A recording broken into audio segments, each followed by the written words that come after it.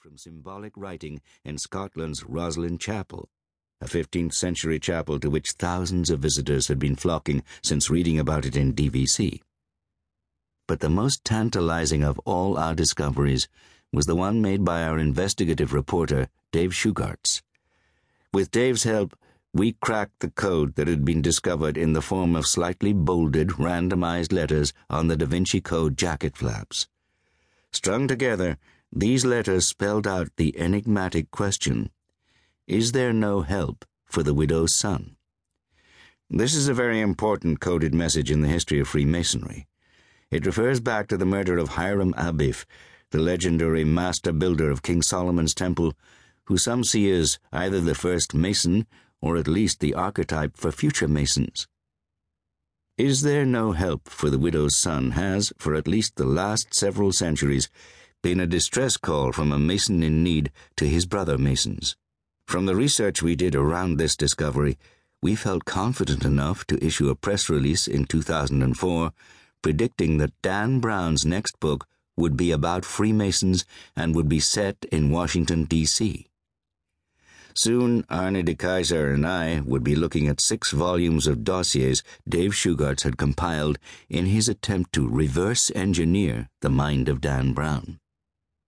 If we believed Dan Brown's next book would be about Freemasons and would be set in our nation's capital, what aspects of history, religion, and philosophy would likely prove interesting?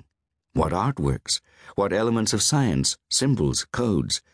Could we imagine, before Dan Brown even wrote a word of this DVC sequel, what its contents might be? We set Shugarts off on the path that would become our 2005 book, Secrets of the Widow's Son, a book by David Shugarts with an introduction by me that was a book about a bestseller that hadn't been written yet. How could we be so sure of where Dan Brown would go in a book he hadn't yet written? First, because we had already spent 2 years reverse engineering the ingredients that went into the intellectual stew of the Da Vinci Code and Angels and Demons. We had come across the strange brew of legend and lore known as Holy Blood, Holy Grail, and used an excerpt in Secrets of the Code. I had written, Holy Blood, Holy Grail is the book that started it all. Reading the book, one can almost see the places where Dan Brown might have highlighted something and said, aha, I've got to use that. I referred to Holy Blood, Holy Grail as the text for the Da Vinci Code, but noted that it was a book of significantly questionable veracity and saluted Brown for weaving some of its purported non-fiction elements into a work of fiction.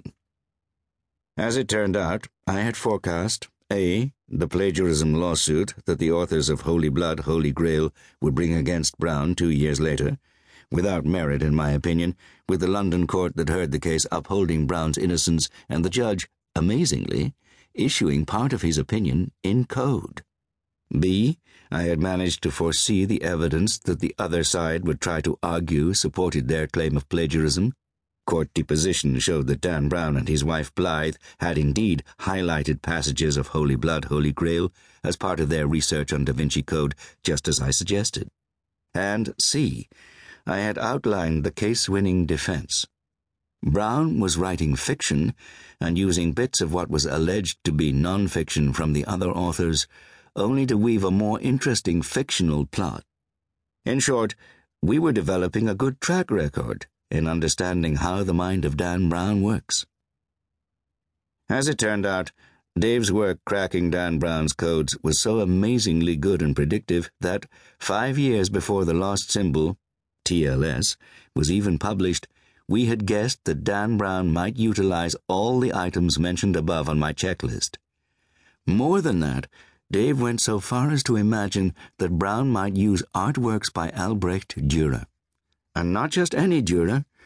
Dave specifically suggested Brown would be interested in Dürer's Melancholia 1, with its magic square contained within the image. Sure enough, Melancholia 1 is a critical ingredient in Robert Langdon's solution of the riddle of the Masonic Pyramid in TLS. Dave didn't just say, I think Brown will want to use the National Cathedral in his plot, which of course Brown did. Dave specifically mentioned the detail of the Darth Vader grotesque